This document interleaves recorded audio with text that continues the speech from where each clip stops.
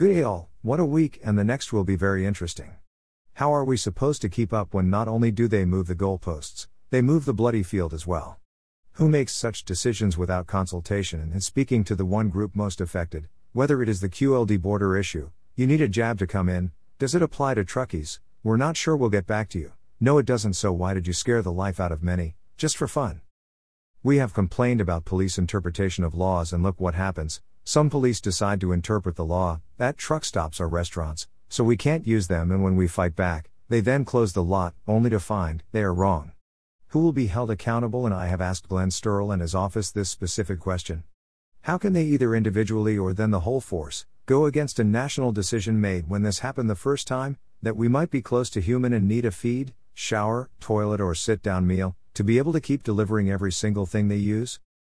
So much for truckies' general health, let alone their mental well-being on the road. We are already being treated like lepers, allowed to carry companies' freight so they can make a profit, but not allowed to use their toilets. No wonder people think we want to block the roads. There is without doubt a lot of concern, frustration and genuine pain and suffering doing the job now, let alone these groups overriding national rules that might just allow us to survive, so we can keep carrying this country.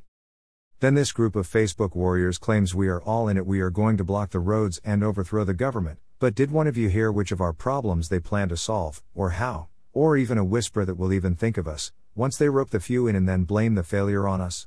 Everything I have seen and heard so far say this is a group that plan to use us, not to help us at all. And yes, many people say they are behind us, but will this blocking the roads actually solve one of our issues, let alone fix them all? No, it won't. There was the strike affecting toll drivers, a completely separate issue, and now another group of truckies have got to the end of their tether and started another stoppage tomorrow. As above, I have not heard any solutions, but recognize the frustration.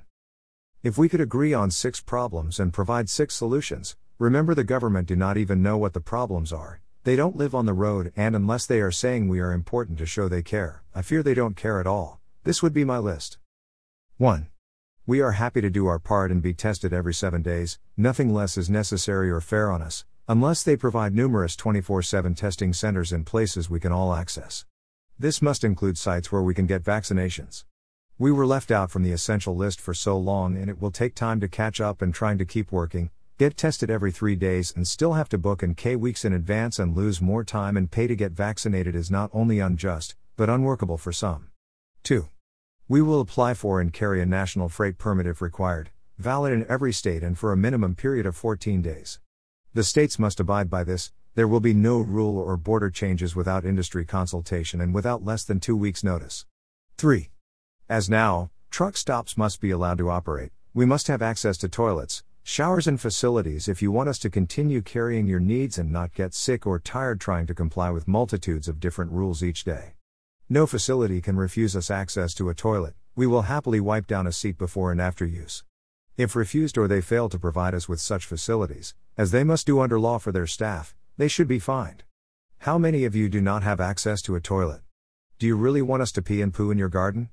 4. There must be a moratorium on non-road safety related logbook fines. We are not lawless or above the law, but any fines issued by police under the HVNL must be reviewed by NHVR before they will be actioned. We do hope the HVNL review will affect some of these concerns, but it will not solve this for many months, and we cannot continue being fined for clerical and minor time errors. The cost to the community of us fighting such onerous fines for little more than a mistake is not only a waste of taxpayers' money, it is not in any way fair justice. 5.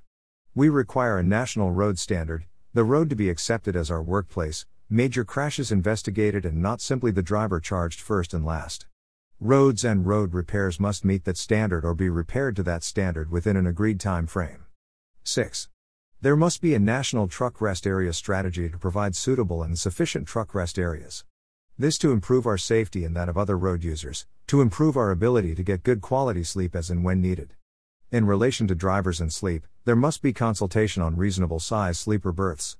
Not more freight, but better places to live and sleep in when on the road.